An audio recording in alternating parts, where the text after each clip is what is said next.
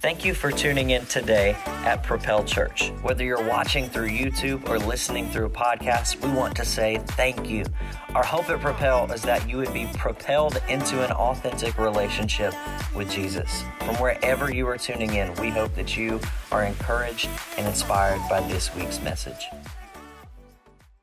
Man, it is so great to be with you this morning. My name is Pastor Nick Newman, and on behalf of myself, my wife, and the rest of the team here at Propel, we want to say welcome and good morning. If we haven't had the privilege of meeting, we'll be out in the lobby after the experience today, and I would love to meet you and just say thanks for being a part of our worship experience. If it is your first time, we would love, or second time, we would love for you to stop by our New Here Lounge. We've got a gift that we'd love to give you in exchange for some information. We just want to send you a note that says thanks for being here today. But church, could you do me a favor? Can you help me welcome everybody here for the first time? Come on. I am super excited because we are coming up on the tail end of 21 days of prayer. If you're not familiar with the way our church functions, we twice a year take 21 days, once at the beginning of January and once in August, and we take 21 days to intentionally pray and seek after God. We do it in January because, come on, we need God at the beginning of our year as we're getting into some fresh rhythms. And about halfway through the year, you need a fresh start. And in addition to that, we take some time to pray right before kids and teachers go back to school because we believe the best thing we can do is establish a healthy foundation of prayer. And so during 21 days of prayer, we host some gatherings, and the information is right here on the screen. We're Monday through Friday from 7 to 8 p.m. here in the auditorium, Saturdays from 9 to 10 a.m., and Sunday is our regular experience time. If you haven't been to a 21 days of prayer gathering yet, don't worry, you can jump in at any time. We would just love for you to make it a priority to say, hey, I'm going to take some time and I'm going to pray. We believe that when we pray, that prayer yields incredible results. And so would love for you to join us for one of those. We're on day 14 right now, so next week is our last week of 21 days of prayer. In addition to that, we've been in a series called Don't Quit the Dip. Turn to somebody and say, don't quit. Don't quit. Turn to another person and say, the dip. Now we're in the country, so some of y'all might need to quit the dip, but that's a different kind. But we're excited because in this series, what we've been learning is that one of the best things we can do is not just stay stuck in those low seasons, that you might currently be in a valley, but a valley doesn't have to be a destination. That when you get into the dip, you can do some practical things that help you get out. And so we've been going through the book of Nehemiah. And in week 1 of this series, Don't Quit the Dip, we talked about prayer and how prayer is an opportunity for us to tag God in, to say, hey, God, we're inviting you into the middle of whatever mess we find ourselves in. In Nehemiah chapter 1, we find that God has shown or revealed to Nehemiah that the city has been destroyed and is in ruins. And Nehemiah is going to be burdened to go do something, but he first starts with prayer. And then last week, we went through Nehemiah chapter 2, and we saw Nehemiah's conversation with the king. And that conversation was really to allow him to get some time off. It was to go and rebuild the wall, and he was asking the king to pay for the whole thing. And what we talked about was favor, and what it looks like for you and I to walk in favor. And I'm believing that as you walk in favor and you do some things that we put into practice last week, that God is going to bless you in ways that you never thought he could. Yeah. Okay, one of you agrees with that. So here's what I'm saying. If you missed it, go back to YouTube, watch last weekend's message. But I'm believing that as you walk in the favor of God and you grow in favor with God and people, he's going to bless you in ways that you never thought was possible. Amen. Come on, there's a little bit of help. 10:30, you're going to have to go ahead and shout amen. Amen. All right, you can do it now. So now I'm going to need your help to preach God's word today. If you have a Bible, the first verse we're going to read is in Nehemiah chapter 2, because in Nehemiah chapter 1 and 2, we've been talking about how Nehemiah had favor with the king. He has a conversation, but then they go to scout the land, and Nehemiah brings a whole group of people with him. And after he's shown them the great need that was there, it says this: Then I told them about how the gracious hand of God had been on me, and I asked and about my conversation with the king. They replied at once, yes, let's rebuild the wall. Now, if you've ever had to cast vision for a problem, you know this is a really great feeling. When you show the need, when you present the problem, and then people are like, well, then let's do something about it. That's a great thing. And then it says, so they began the good work. Not only did they have a heart and a passion to rebuild the wall with Nehemiah, but it says that they got started. And when I was reading through the end of Nehemiah chapter 2, I thought to myself, they began. Sounds really good, but I don't know about you. Sometimes I know the need, I see how I can be involved in the solution, but it's just so hard to get started. You ever felt like you knew what God was calling you to do? You knew what he was asking you to do. You just didn't even know where to begin in the process. Right. The other week I was looking at my wood shop and I had been scrolling through Pinterest. I got some good ideas for what I was going to do. And I opened the door to my wood shop and I was like, nope, not today. Because the last time I was in my wood shop and I had this project, I had decided that I wasn't going to clean up that day. I was going to clean up a little bit later on. And so when I opened the door, what I saw was that there were tools everywhere. There was scrap wood everywhere. It was an incredibly big mess. And I got so overwhelmed by all the work that it would take to just get started that I didn't start at all that day. In fact, what I did is I looked and was like, you know what? Not today. I closed the door and I went to do something else. Now, here's the problem. That mess didn't clean itself. Next time I go to open my shop door, it's going to be the exact same mess. And I think some of us live in that same spot where we see something that needs to be done or we know what God's calling us to do, but we're just so overwhelmed with what it would look like to get started that we just feel paralyzed and stuck in the season that we're in right now. And so what I want to do today is I want to talk to you about this word, focus. Because I think if I can help you and I uncover from God's word what it looks like to focus and what to focus on, then we're not only going to be able to focus on what God has for us, but we're going to know where we need to start as we begin to rebuild in whatever area God has called us to build. And so we're going to be walking through Nehemiah chapter 3 today. We've really just been walking through the book of Nehemiah one chapter at a time. And so this is week 3. We're in chapter 3. But I have to be honest with you before we dive into chapter 3. Chapter 3 of the book of Nehemiah is incredibly hard to read. And the reason why it's hard to read is because the entire chapter looks like this. It says that the fish gate was built by the sons of Hassenaah, and they laid the beams, and they set up the doors, and they installed the bolts and bars. All right. Well, Meremoth, son of Uriah and grandson of Hakkoz, repaired the next section of the wall. Well, beside him was Meshulam, son of Bechiah and grandson of Meshabel, and then the Zadok, son of Benana, and then there was next, there were these people from Tekoa. This is my favorite part in these verses. It said the people of Tekoa, though their leaders refused to work with the construction supervisors, right? You're always going to have some hard-headed people. Yes. The entire chapter of Nehemiah 3 looks like that. It's a whole list of names. In fact, if we go to the next slide, there are 32 different jobs. 32 verses of names. There are about 45 individuals named, 11 people groups, and 32 jobs that are presented in Nehemiah chapter 3.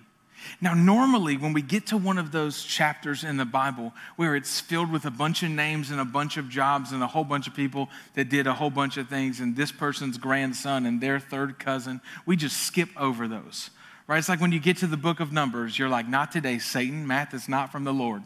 And you just keep scrolling. But let me challenge you really quick. Even the difficult passages of Scripture are important for us to read. Right. Even the hard ones to deal with and the hard ones to wrestle with are important for us to go through because 2 Timothy 3:16 and 17 remind us that all of God's word is profitable and beneficial for teaching. Yes. So in other words, God didn't add Nehemiah chapter 3 into the Bible for no reason. He gave it to us because there were some things that we could learn from it.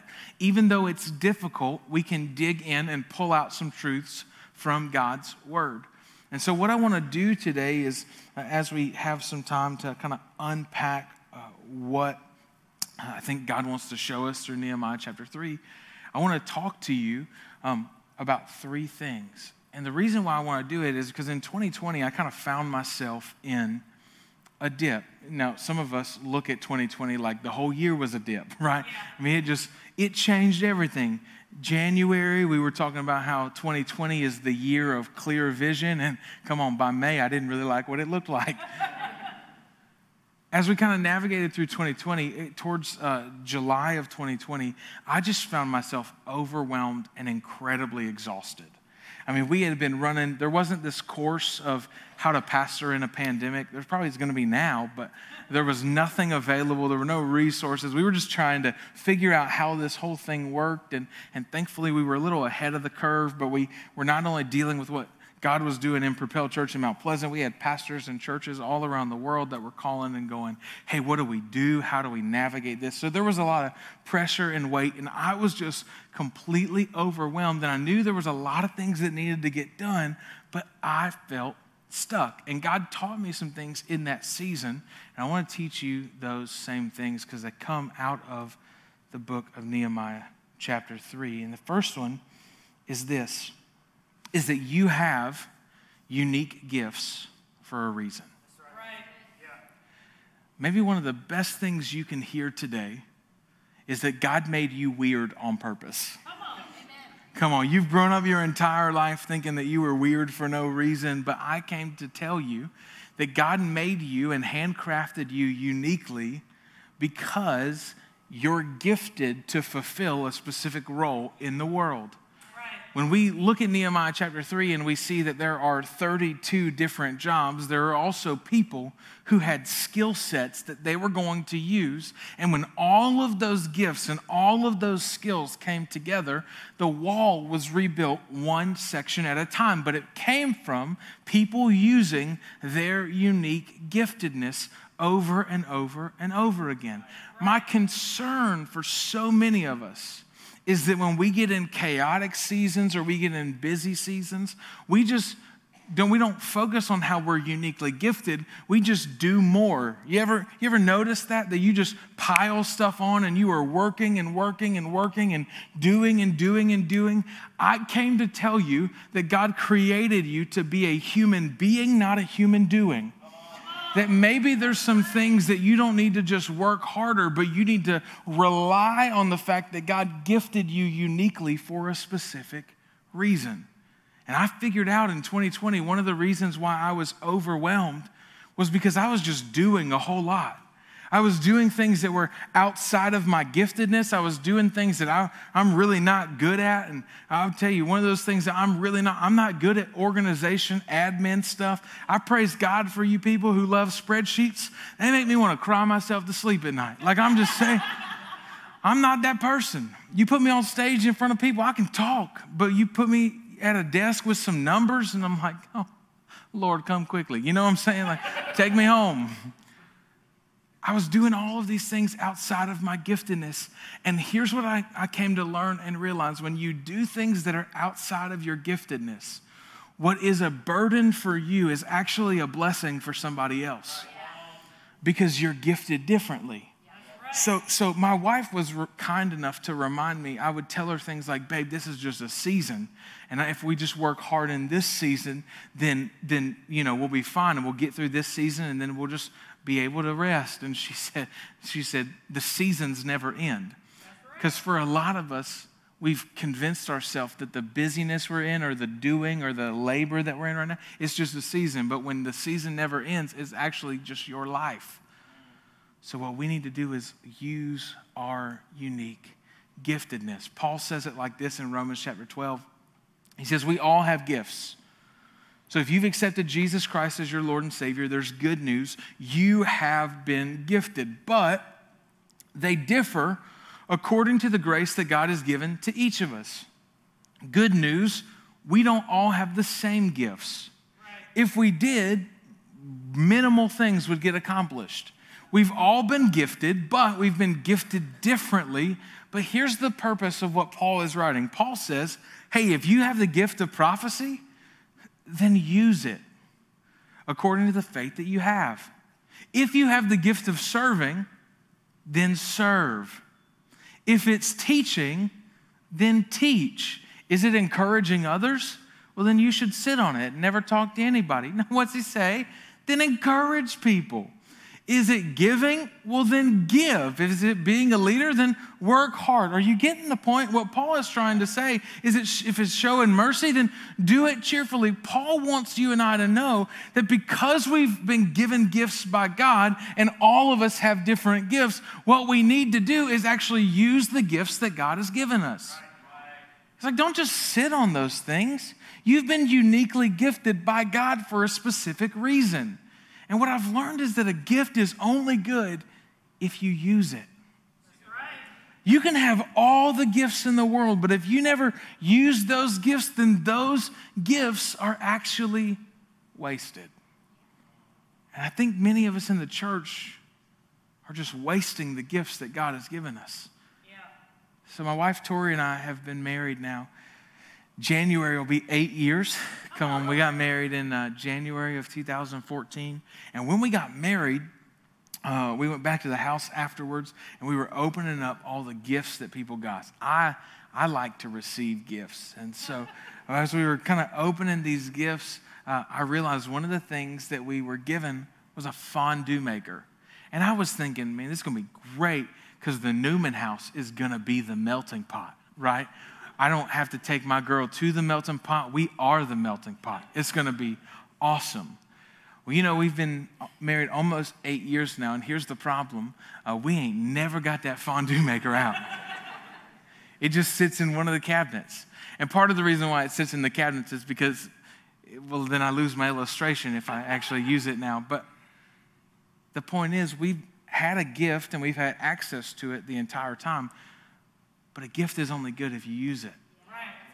And I think a lot of times in the church, we've got incredibly gifted people, but your gifts are just sitting in the cabinet somewhere because you're not actually utilizing them. And for some of you who are here, you don't know how you're gifted. You're still trying to figure out, am I actually created uniquely? Does God have a plan and purpose for my life? I'm still not quite sure how all this stuff works out. And I just want to encourage you and say that in God's eyes, you are considered a masterpiece. That what the world may have deemed a blemish, God actually intended it as part of his creation. And he wants to use the gifts that he's placed inside of you for a purpose. But you need to figure out how you've been uniquely gifted. And that's why we believe it's our job as the church to equip you and help you figure out how God uniquely wired and designed you. So here at Propel Church, we want you to do 4 things. We want you to know God, find freedom, discover your purpose, and make a difference. And knowing God is when you accept Jesus Christ as your Lord and Savior. Finding freedom is when you realize that, hey, even though you're saved, you're probably not delivered from all your mess. You still got some junk. And so you need to deal with that, and we do that through groups. Discovering your purpose is where we help you figure out how God uniquely wired and designed you, and we do that through a course that we've designed called Discover. And what I love about Discover is that Discover, first and foremost, helps you make Propel Church your home. So here at Propel Church, if you've been wondering, we don't do membership, we do ownership because we believe that members have rights, owners have responsibilities. The local church was never to be something that you came in and you spent 45 minutes to 3 hours once a week arguing about carpet color, but that you were supposed to get up. Come on, you've been in those meetings before. But that you were supposed to be plugged in, connected to do something with the gifts that God's given you. But then we also teach you how to figure out how God uniquely wired and designed you. And then after we help you uncover your unique giftedness, we help you plug into a team to use those gifts. And so Ephesians 4 really sets the pace for my job description. It says that the pastors, or prophets, evangelists, and teachers are there to equip the saints for ministry.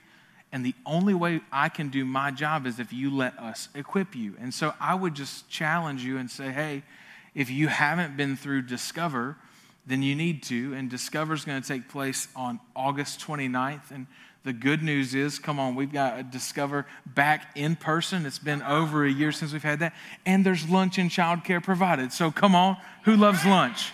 Yes. No, 10:30. You didn't do it. See, I said, who loves lunch? And y'all all lied because you said nothing. I know some of y'all right now, you've been listening to this message, and half of it you've been thinking, are we doing burgers or chicken after this, right? Like, come on, who loves lunch? Come on, so we're going to do lunch, and it's going to be following the 10:30 experience. So you won't even have to leave. Literally, as soon as we dismiss, we'll turn over to the lobby. You'll be able to get some food, and then we'll kick off Discover. And for some of you, you don't need to wait till August 29th because you procrastinate too much. And by the time we get to August 29th, you're not actually going to show up. It's like that gym membership you were supposed to get 4 years ago. So you can take that next step today and go ahead and do it online at propel.church/discover. All of what we're going to cover in person is available online. And so you can go through that process and then stop by Next Steps on any weekend, and they'll help you run that across the finish line. So that's what Discover is designed for, is to help you figure out your unique giftings. As we continue reading, the second thing that I have for you this morning is that we all have an assignment to do right now. Yeah.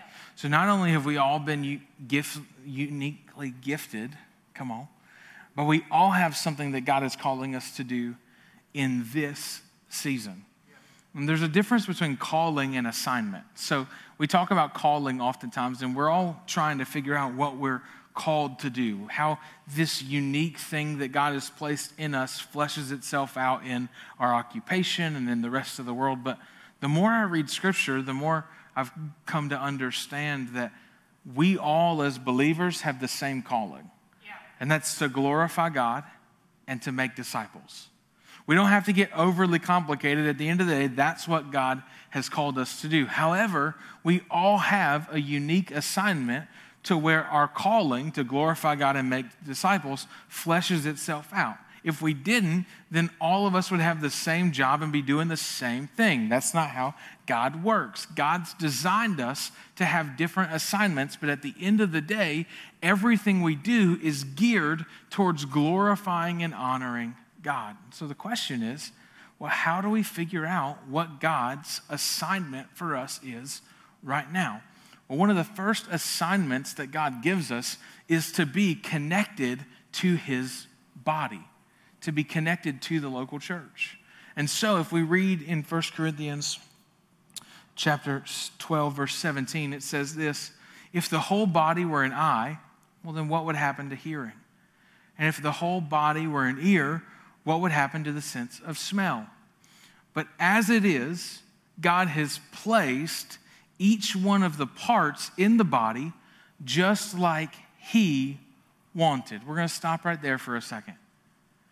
So when we're talking about the body is a metaphor. It's an example given to us to show us what it looks like to be connected to the local church.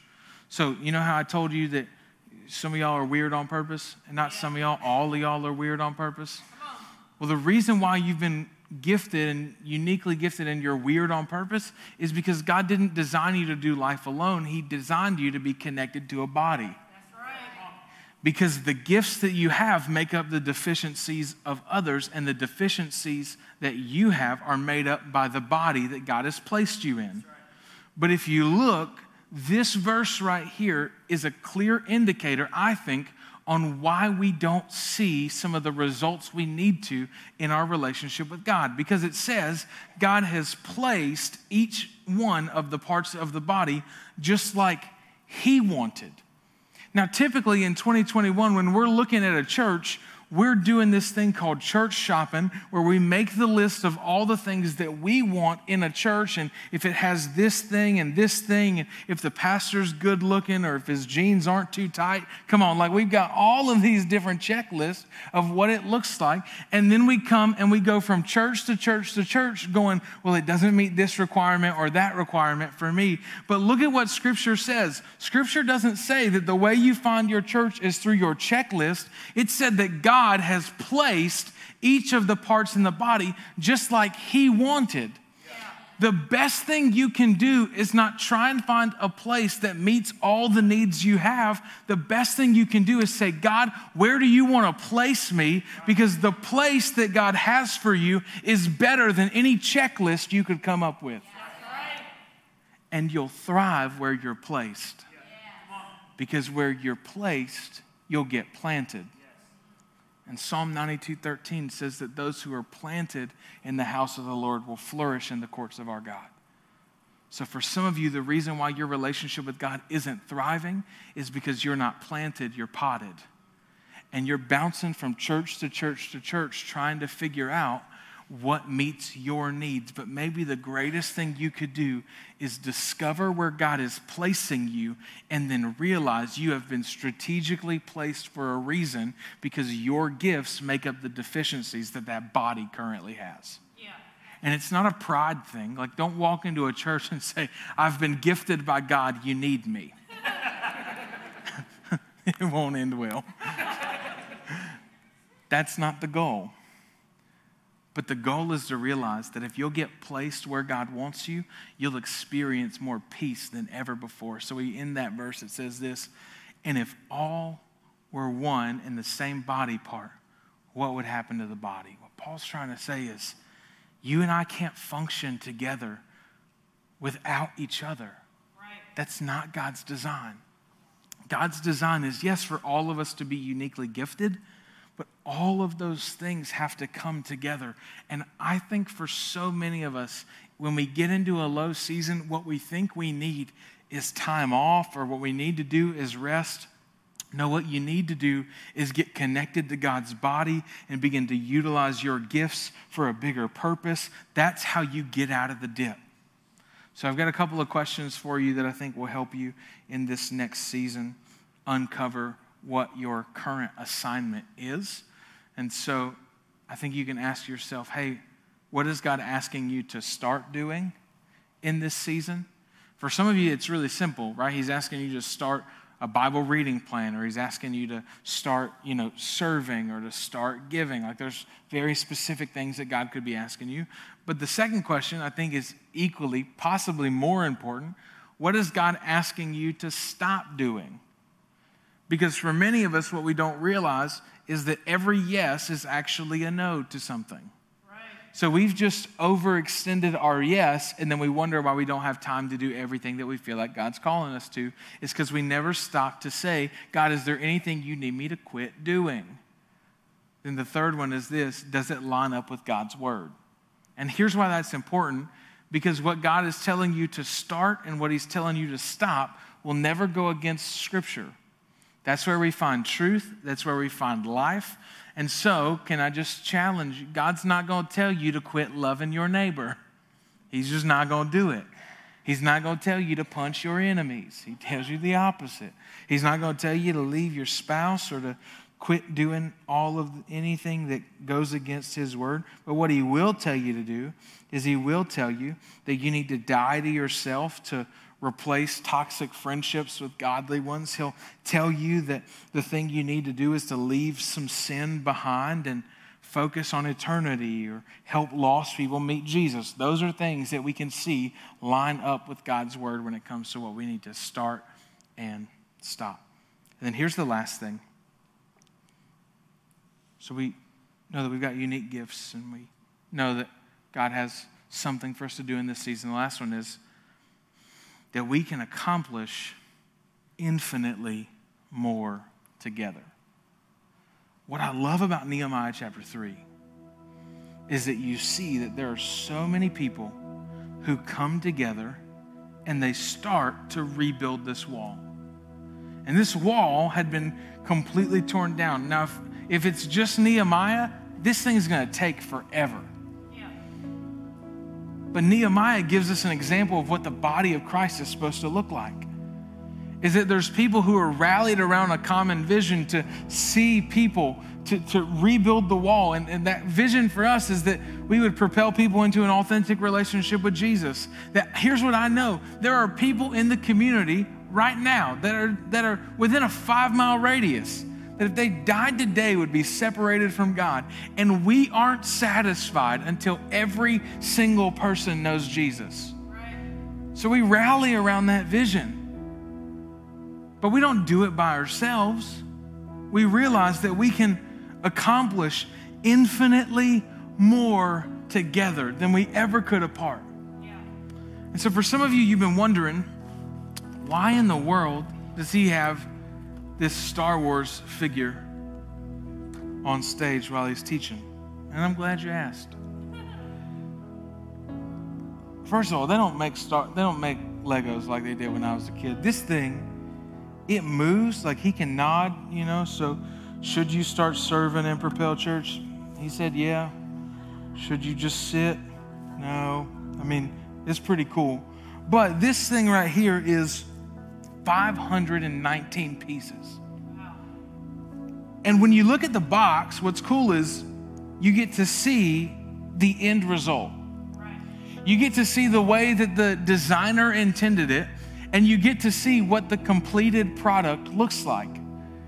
And when we look at Scripture, we actually see the same thing with the church.